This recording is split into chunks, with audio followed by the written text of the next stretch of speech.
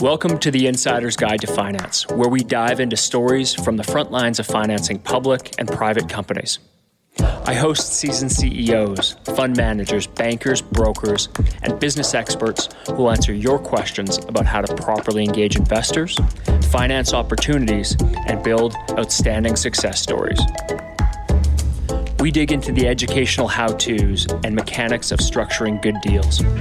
You'll also hear about strokes of luck, tense negotiations, and the pressures of closing, as well as insights in how to navigate the capital markets.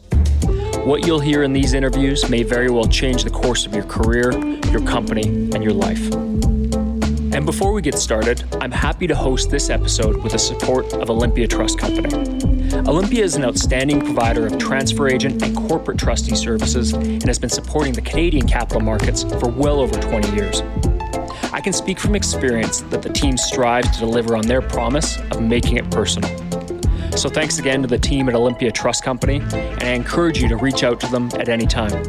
You can find their contact information in the show notes. Now, on with the show. Hi listeners, welcome back. Today we're speaking with Gabriel Alonso-Mendoza, who is the co-founder and managing partner of Amvest Capital. They're a New York-based firm who focuses on investment banking, fund management, and also the market management. So I think we're going to have a really interesting conversation, and the best place to start, Gabriel, is with an introduction from yourself. Yeah, thanks, Corey. Thanks for having me here today. Yeah, I was born and raised in Miami, Florida, Cuban parents, and I moved to New York City shortly after graduating university in 2008 and started my career in finance there and formed Amvest in 2017 with my business partner, Stuart McIver, who's originally from Perth, Australia. And really, the Amvest is really like the intersection of a bunch of work I've done over the years professionally, both on the buy and the sell side. And my career has really been focused exclusively on natural resources and really the mining and the energy industry primarily. And that really came about because I was a student of value investing, Graham and Dodd, and I was investing in these kind of companies when I was in college. And then a lot of those companies, if you remember, 2008 was a big financial crisis. We lost a couple banks and a number of other things. And some of the investments that I was making were in sort of financial type firms, following some big investors that I had been, reading about over the years. And I was trying to find a hedge to what I thought would be like a credit expansion in the markets. And I found gold. And then I found that, to get leverage to gold without actually taking leverage, the miners were a great place to do that. And that's actually what got me my first job, because there was really nobody doing mining in New York. And I basically spoke with a hedge fund analyst that was an alumni of my school, and he had an internship, and he asked me what I was investing in, and I said, I'm investing in gold miners. And he's like, well, no one really knows that. And so that's how I got my job. And from there, kind of just got deeper and deeper into it. Yeah, interesting. I definitely want to talk to you a bit about, reliving 2008 and your point of a credit expansion. But before we do that, what brought you into, or how do you look at investing in metals and mining, especially within Amvest Capital? And I'll be, really frank about it. Like with our audience, CEOs and IR pros, a lot of them are from the metals and mining industry. Now, when you look at it from a capital standpoint, and whether it be banking that or investing in it, how do you approach this? It's interesting because there's a lot of different ways that you can approach it through the life cycle of a mining company. And so one of the great things about the industry is how intellectually challenging it is. It really is a combination of so many disciplines that you have to be they have to have some sort of handle on. It's extremely difficult to master, right? Because you have to know geology and engineering and chemistry and capital markets and geopolitics and macroeconomics and human behavior. And so when you think about all of it, it's wild. So you think about all of that, it's extremely difficult to build a model around it. But the way that we kind of look at it at Amvest is based on sort of risk profiles as it relates to the development stage of the asset, the experience of the management team, and then sort of where we are in that capital stack, how how cheap we're investing, sort of when we look at it on a valuation point of view, or if there's any other sort of sweeteners to the investment. That's how we kind of approach it, and then make a decision based on that if we want to take it on, whether we want to take it on with a client on the banking side or the marketing side or the investment side or all three. Okay. And what are the companies that you typically work with? What's a profile of one of the companies you'd be taking to market? Yeah, and it's a great question because we do work with as small as like a private landowner who's amassing claims, or private entrepreneur rather who's amassing claims, and so we'll put some risk capital alongside him if we know him and or we like what they're doing, and then all the way up to multi-billion-dollar cash flow generative companies. So, but I would say kind of the sweet spot and where we can create some value for ourselves and the market would be something that has some identification of drill results, and that we can then build a model around and then generate a future forecast on what we think that resource will grow to, and then the NPV on IRR of that asset to get to its intrinsic value. And so that would be the best. And those are typically, companies with smaller market cap. So in the range of like 50 to 100 million, where you could see, a 2 to 5x. Okay. I'm curious to know how your approach to evaluating these companies has changed over the years. Surely you've learned a lot. I mean, there's so much to think about when putting together a model and seeing or identifying kind of unrealized value. How's that changed in the 13 years since you first started looking and investing in these kind of deals? Yeah. One of the biggest things that's changed, and it's fluctuated over time, has been the liquidity in the market. So we've always been in the public markets, and sort of when I started in 2008, let's call it, and first investments in mining companies were 2007. Those were great times. And then we had like a nice run up into 2011, and then we had a fall off, and then we had a nice run in 2016, then we had a fall off, and then we had another run in 2020. But each time, you had pockets of liquidity appear.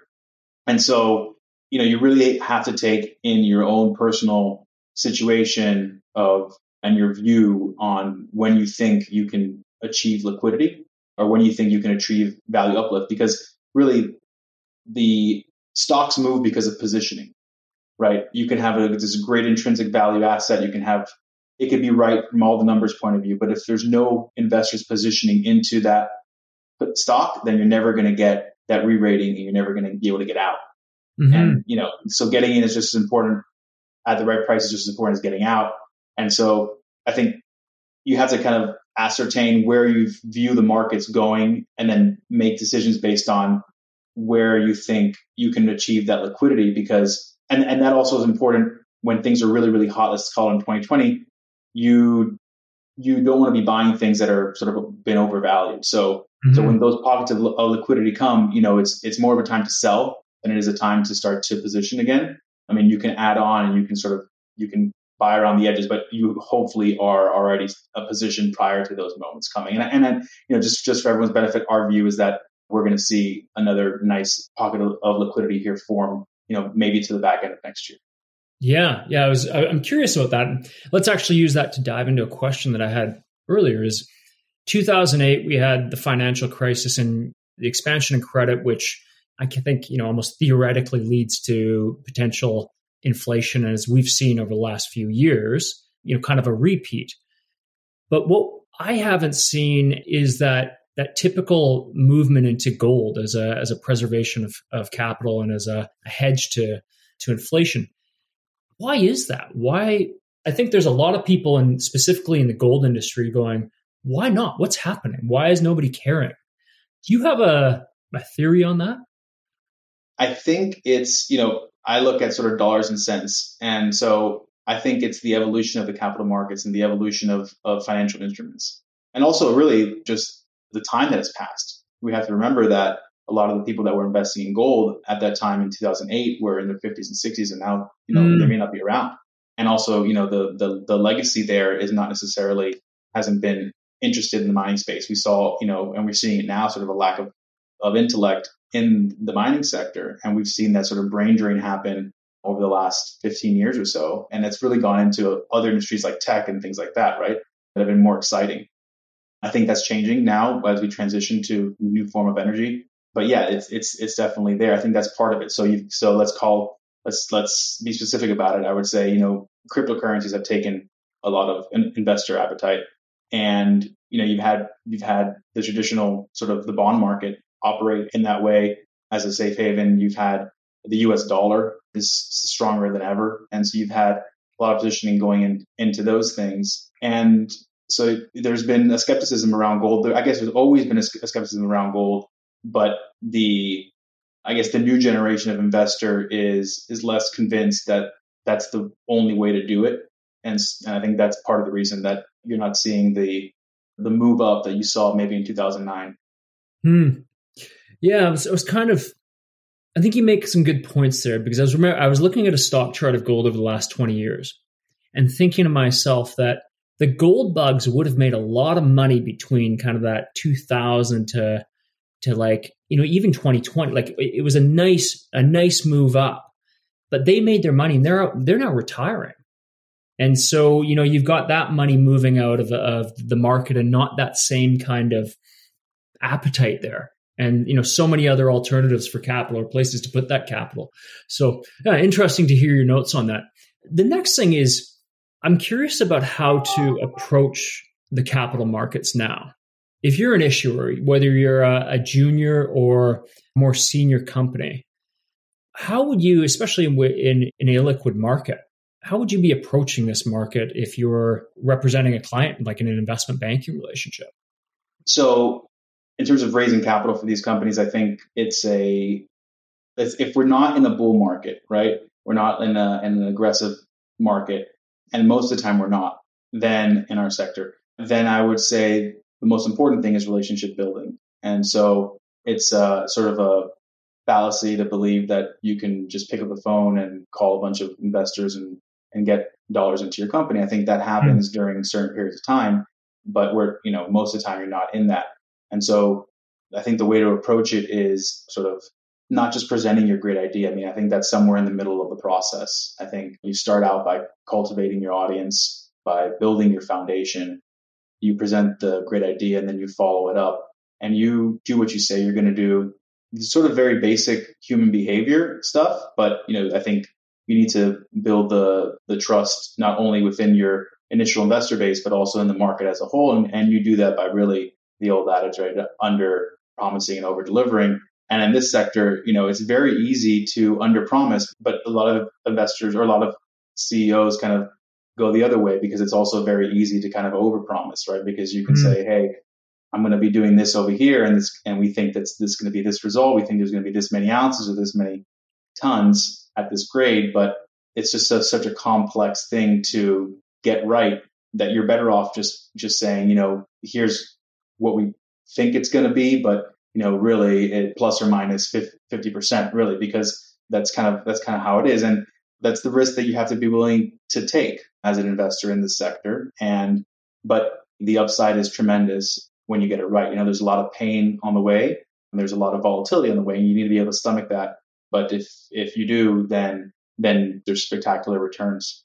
Yeah. So in thinking about that, like what kind of time frames when you talk about relationship building, especially within the cycles of the commodities markets or precious metals, we have kind of the risk on, high liquidity, things are great, and then boom, it's a bust.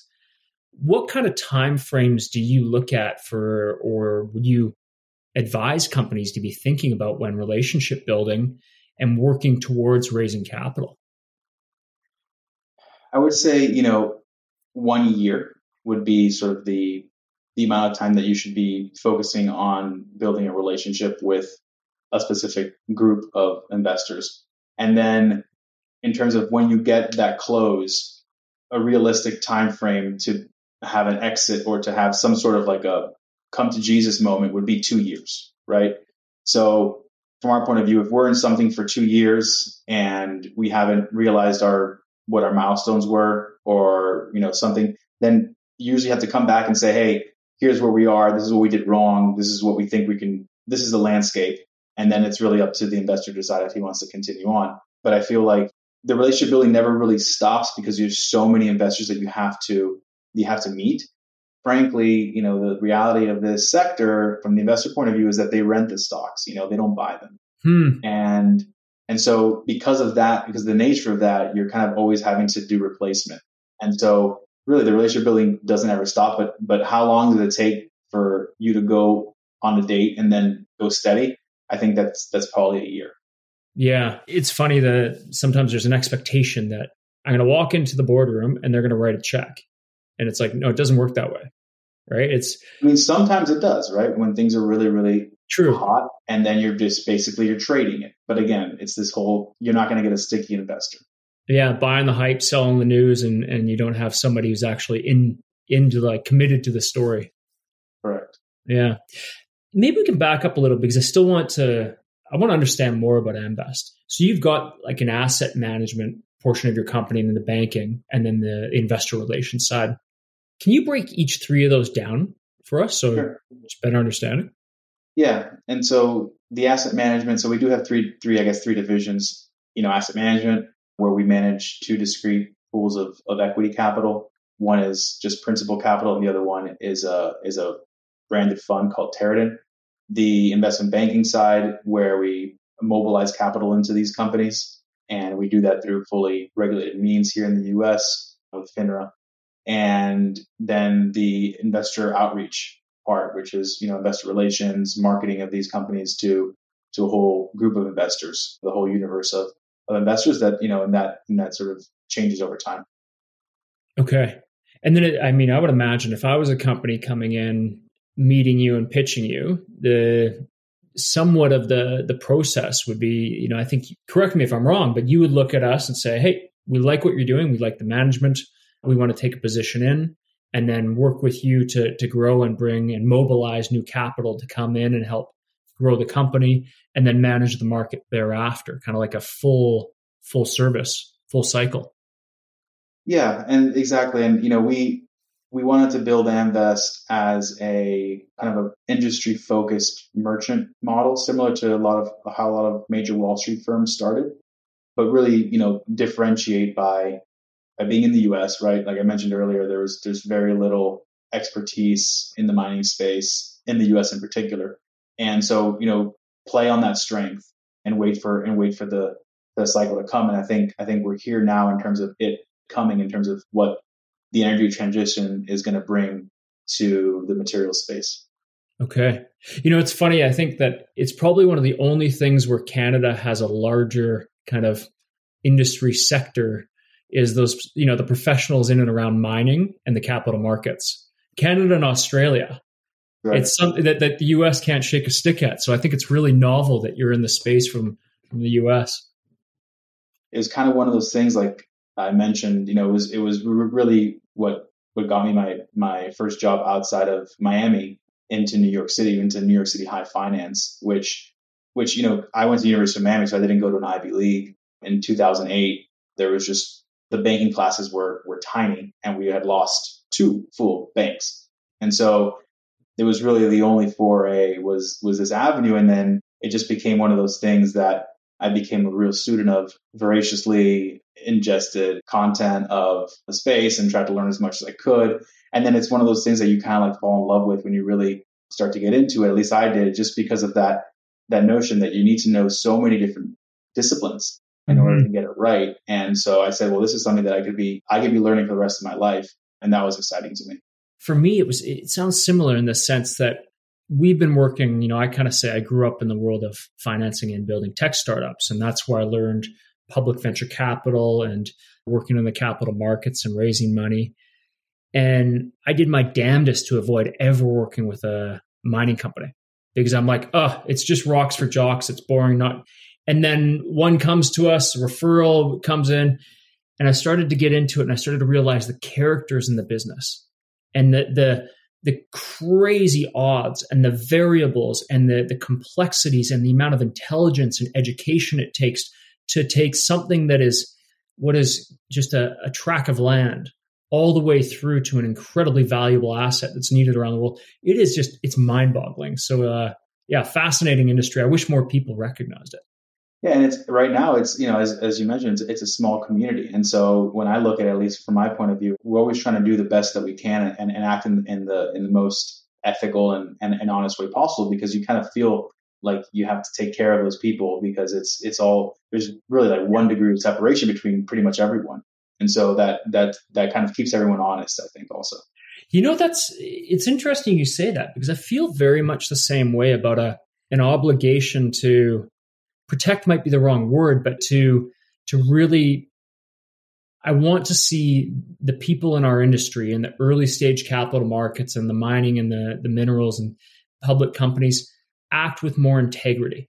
And I get so put off when I see companies run these like $500,000 and $1 million promotes on, a bunch of moose pasture, and the regulators let this fly, because to me it burns the investors that we need to support a very vital industry, and it bothers the hell out of me.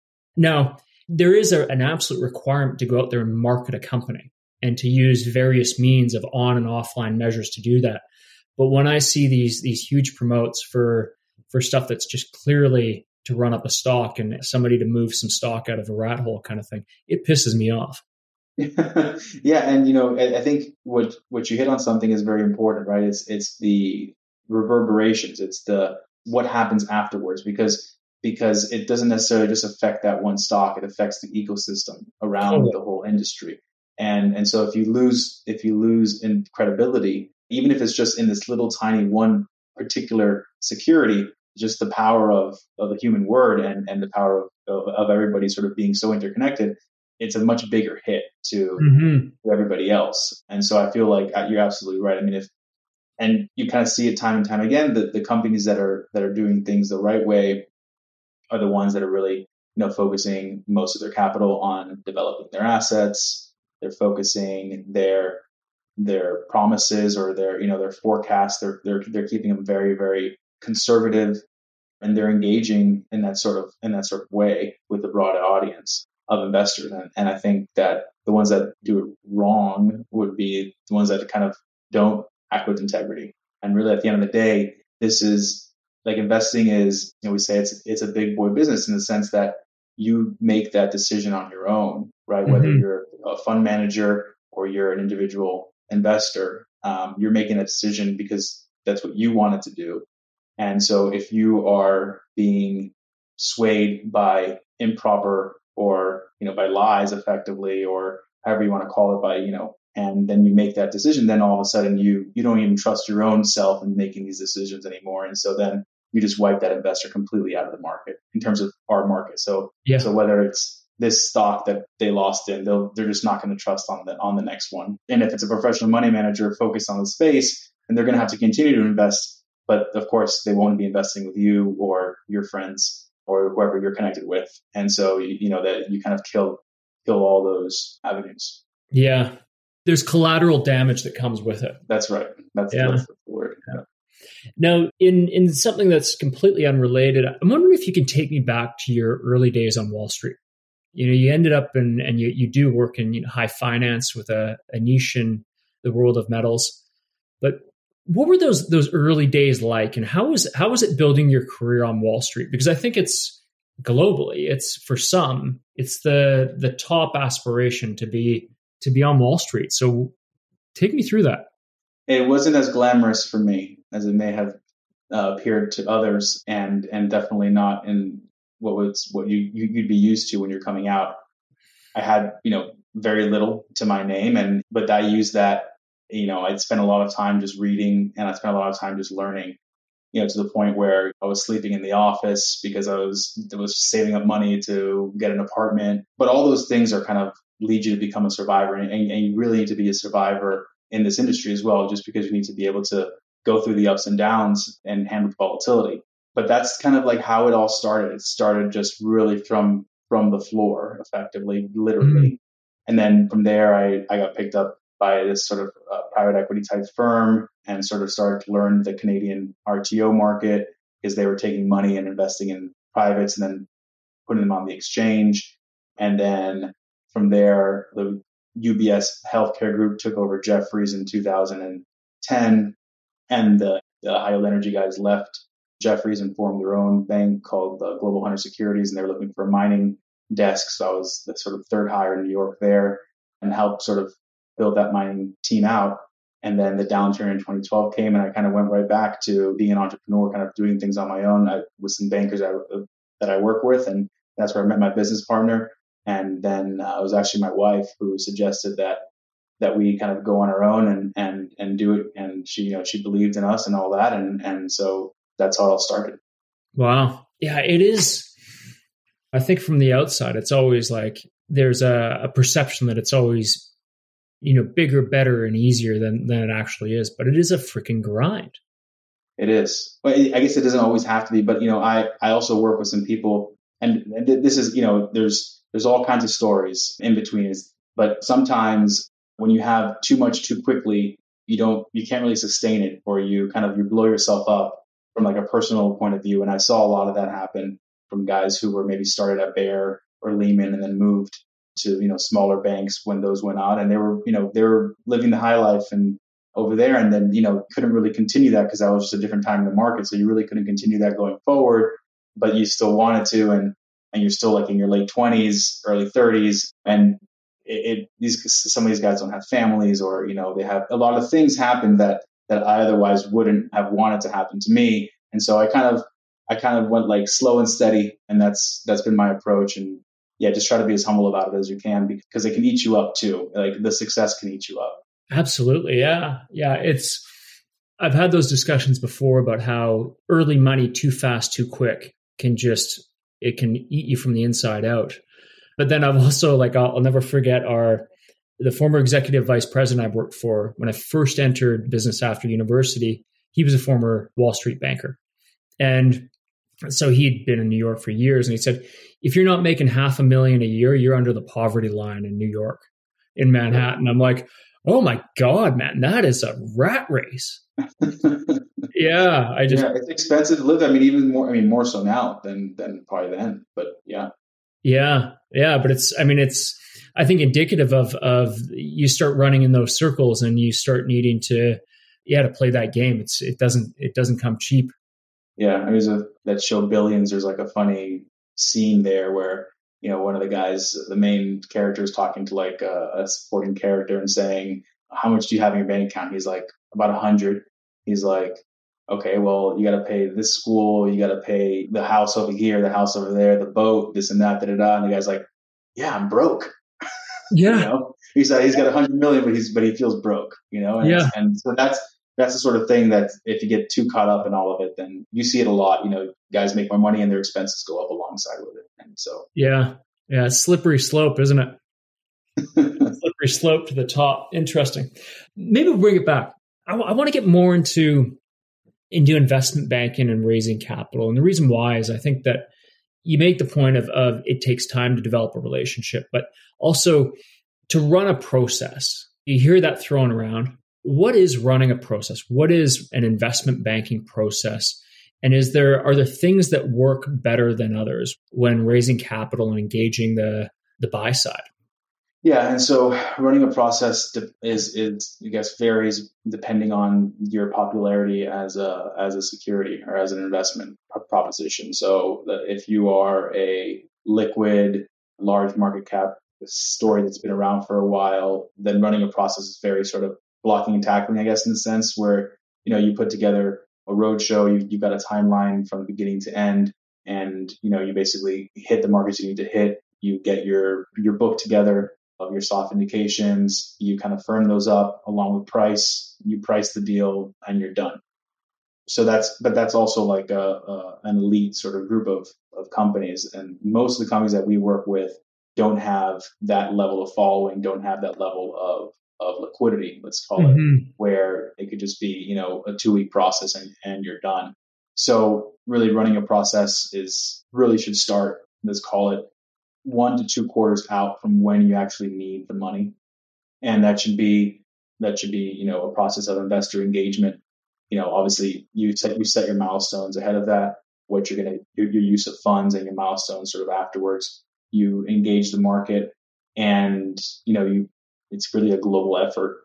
And then you kind of do the follow-ups. If you've got some some news along the way. You want to make sure that what you told the investors, a month or two ago, you're actually doing, and that you're showing the results of that work, whether that's a drill program or that's a PEA or some network or whatever it is. And then, then comes time to call on the capital. So it's, who's had interest along the way? What's the degree of interest? How much can we put together? Get some soft indications, get that book together again, and then try to do, a set timeline for an open and a close. And in Canada, it works. The open and close is much longer than, for example, in Australia, where it really could just open and close in a number of days, and sometimes sooner. And also different from how we do things in the U.S. too. From the U.S. market, it's where you have overnight deals and things like that. But I would say that would be the general process, and it really is a process of investor engagement and of making those sort of claims that you're going to be doing X, Y, and Z, and then doing them, and then coming back and saying, hey, I've done them. Here's the results, and we're going to need X amount to achieve these next set of milestones. Are you interested in supporting us? Okay. What about some of the more nuanced dynamics you've seen? And I'll give you an example of something that I've seen that works really well is kind of the tag team approach. And perhaps that's the CEO and the chairman, where the chairman is there, perhaps they bring credibility, but they see their role as bolstering the CEO's position, and they play off of each other, right? As a nice dynamic. Or I've seen it with like CEOs of early companies and a promoter who comes in, and they know how to work the room together. Have you seen that, or have you seen things that I want to add to this? Perhaps it triggers ideas for you. When I've advised clients before, I said, like, if there's any more than 4 people in the room, you stand up and present. Don't hand out the pitch deck first, right? Like, you are the reason why they're there. They're not there to flip through their pitch deck and look at your phone. So tips like that. Any examples that you've seen work or that you like companies to do? You have to build excitement for what you're trying to sell, right? I mean, there is no doubt that you need to sound excited. You need to sound promised, like there's promise here. It can't just be so technical, or it can't just be too salesman-y. So you're gonna have to find that nice balance between being able to sound like you're excited about stuff and also be able to answer the more intelligent, more technical questions that may be asked or that you're going to be preempting. And of course, there's different styles. When you're sitting face to face with fund manager in their office, it's different than presenting to a room of investors in a banquet setting. And so I would agree with you that in one of those banquet settings, you want to make sure that your presentation is easy to read that's up on the screen, because the guy in the back is not going to be able to read the fine print. And you want to those are sort of presentation techniques that you want to make sure that you're on top of. But then, of course, when you're in the meeting with one-on-one, then you're going to want to see make sure you have a presentation that shows all the detail things, so you can go through it, you can point things out, etc.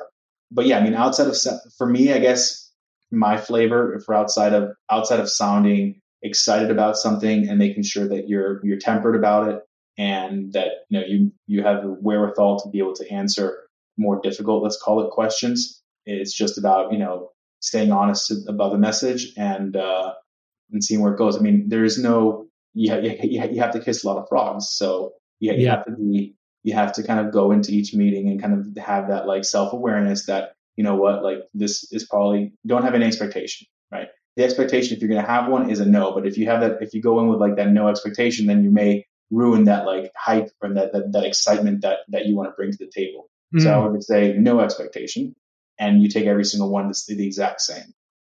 Okay. One thing that I've approached financing before on, and this is where we used to raise money, was we put together a list of investors we're going after, and we'd always aim to get the meetings with those who we knew were going to say no. And we knew we were going to get beat up, right? And so we'd go in there, test the pitch, come back.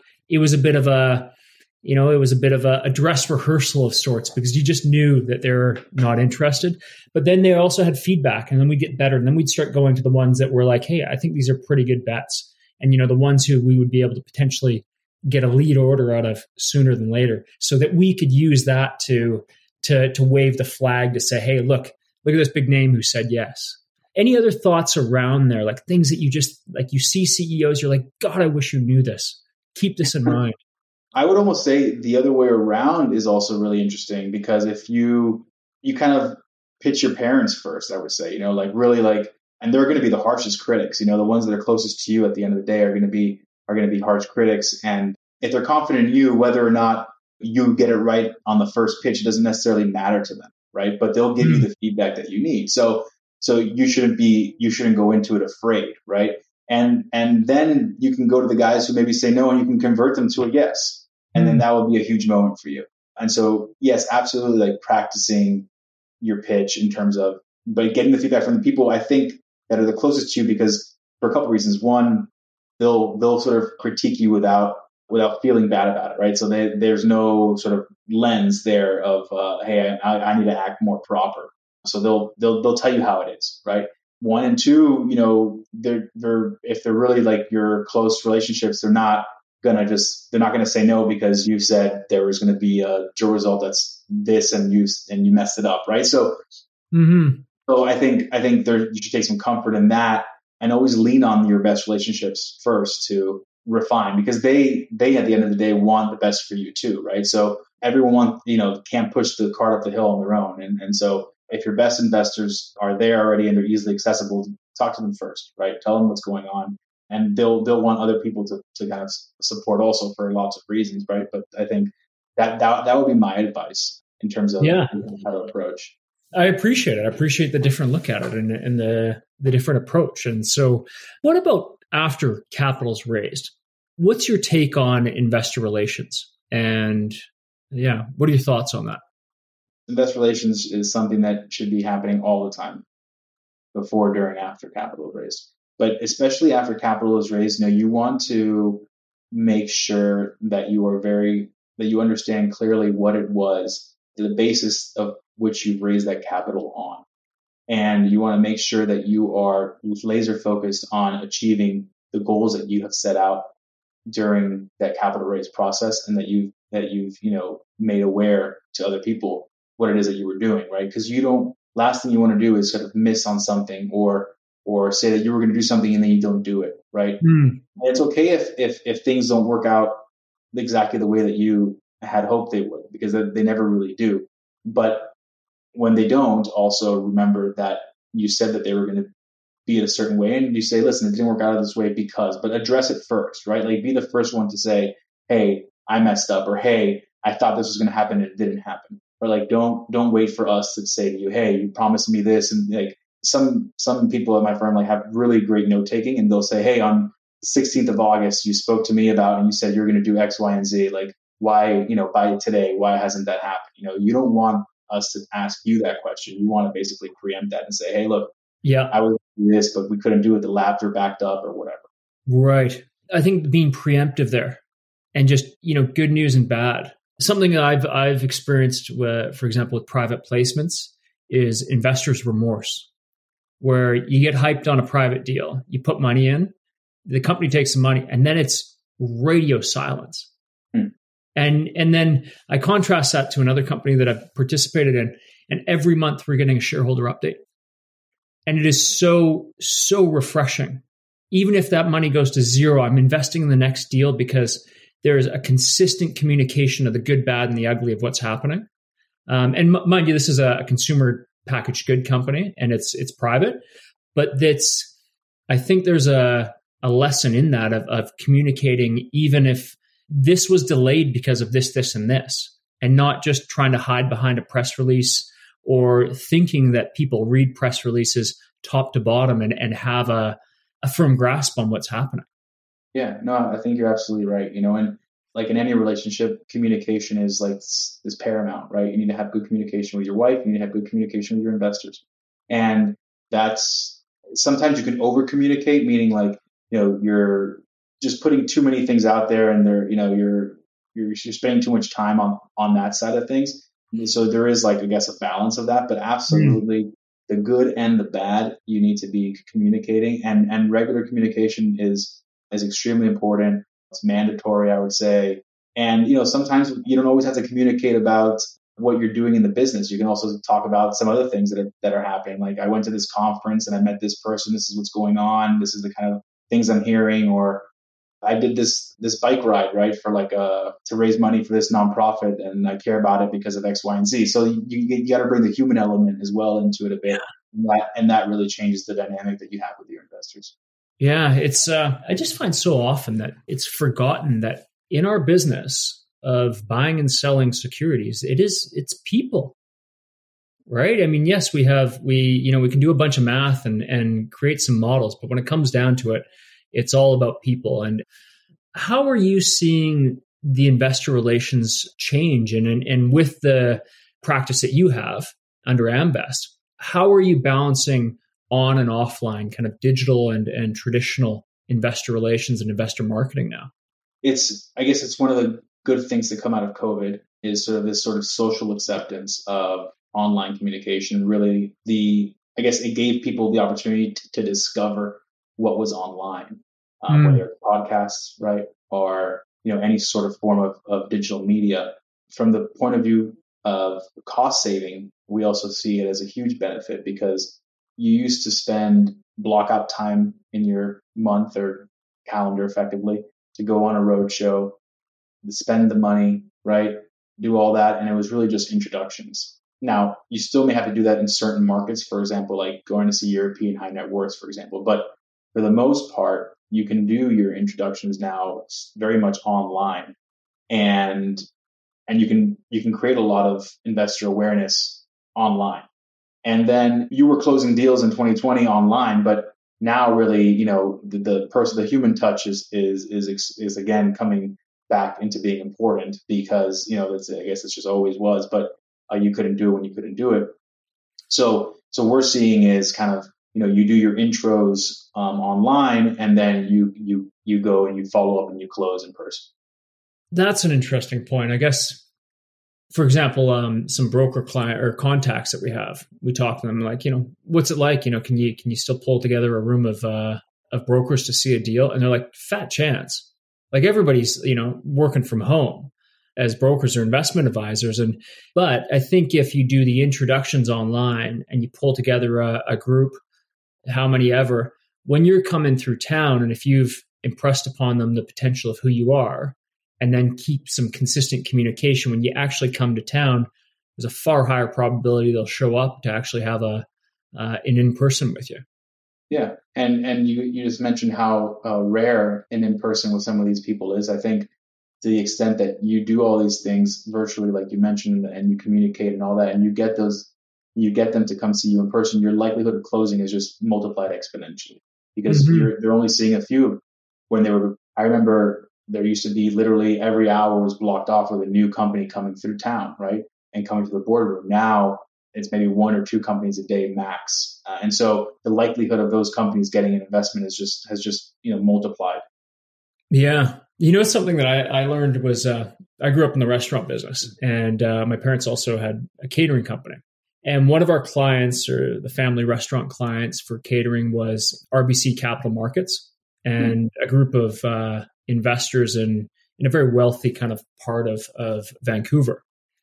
And so one thing I noticed was when the pharmaceutical companies came to town to flog a deal or whatever it was, they would always go crazy on the lunch. We're talking lobster, rack of lamb, all of this kind of stuff. And they would fill the rooms. And then you'd have these other guys come to town and they just like buy a few lousy pizzas from the first place they could find. And it was like crickets. It's kind of a funny thing of how do you actually get people to a room?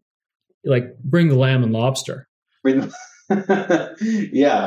The key to man's heart is in his stomach, right? But forget gender. I mean, you want to build a nice atmosphere. At the same time, that's a slippery slope as well, because you could trick yourself into thinking that you were very effective, but really people were just there to have the food.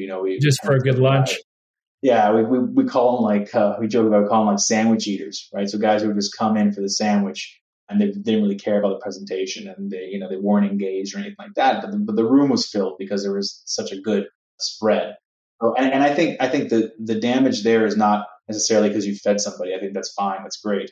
I think the damage is kind of like, I guess, the dollars invested versus what you're getting out of it, but also kind of the the perception that you've had done such a good job, when in reality it was anything but. Okay. Yeah. Nice. Just a side note. It was RBC Dominion Securities as the wealth management, not capital markets, but Dominion Securities. Yeah. I appreciate your counterpoint to that. Now we're already like almost at an hour here. Oh, awesome. So a few other questions. Personal or professional, what's been the biggest setback, the biggest failure that you've had that's really opened up opportunity or opened up something that came from that? Yeah, I think, and kind of, it's an important lesson, I think, for anyone who's a CEO or any sort of leader, right? You have to trust in your team.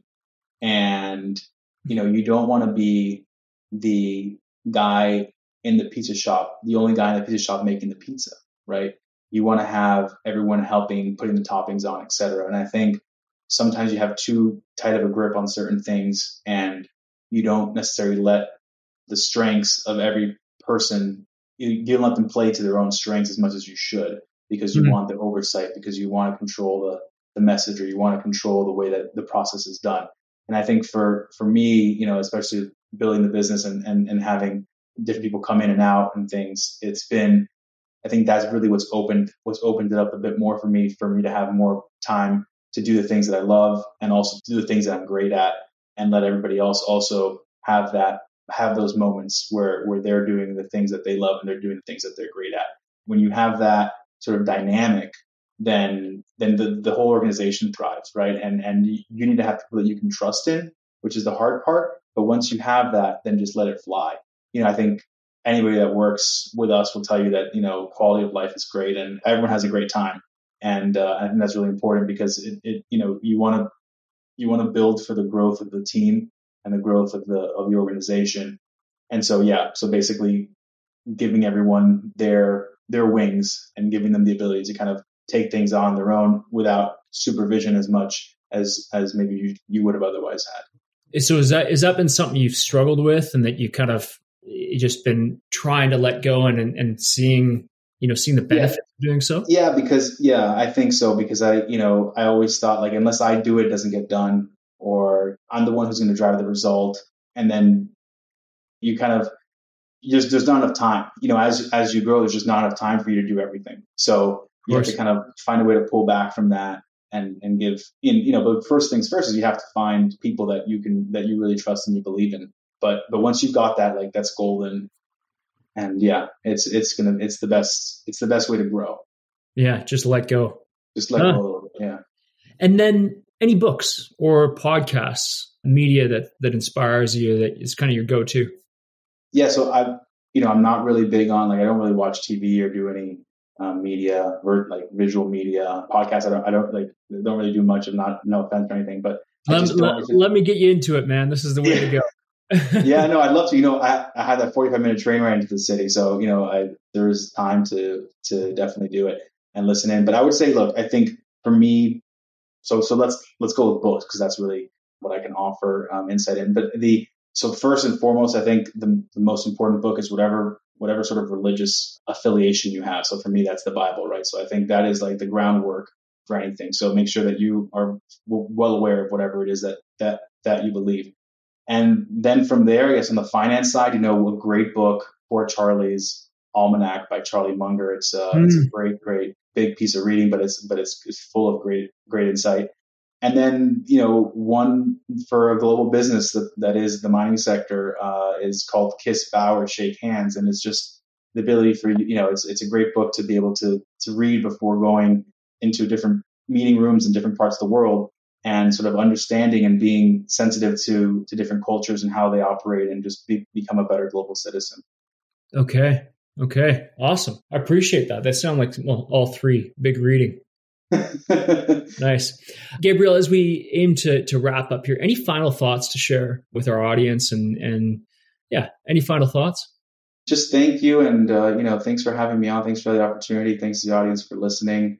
I hope I was able to share stuff that people found insightful or useful. And of course, if you ever want to learn more about us, you can just go to amvestcapital.com or follow us on LinkedIn. We aim to post a lot there. Awesome. Such a pleasure, man. Thank you very much. Thanks, Corey. Thanks for listening to this episode of The Insider's Guide to Finance. If you enjoyed what you heard, please share this with your friends and colleagues so they can benefit as well. You can also subscribe and leave a review on iTunes or the Play Store. Your support there is really appreciated. For future episodes, if there's a question, topic, or specific person you'd like me to interview, feel free to reach out. You can connect with me on LinkedIn or through my website at creativereturn.ca.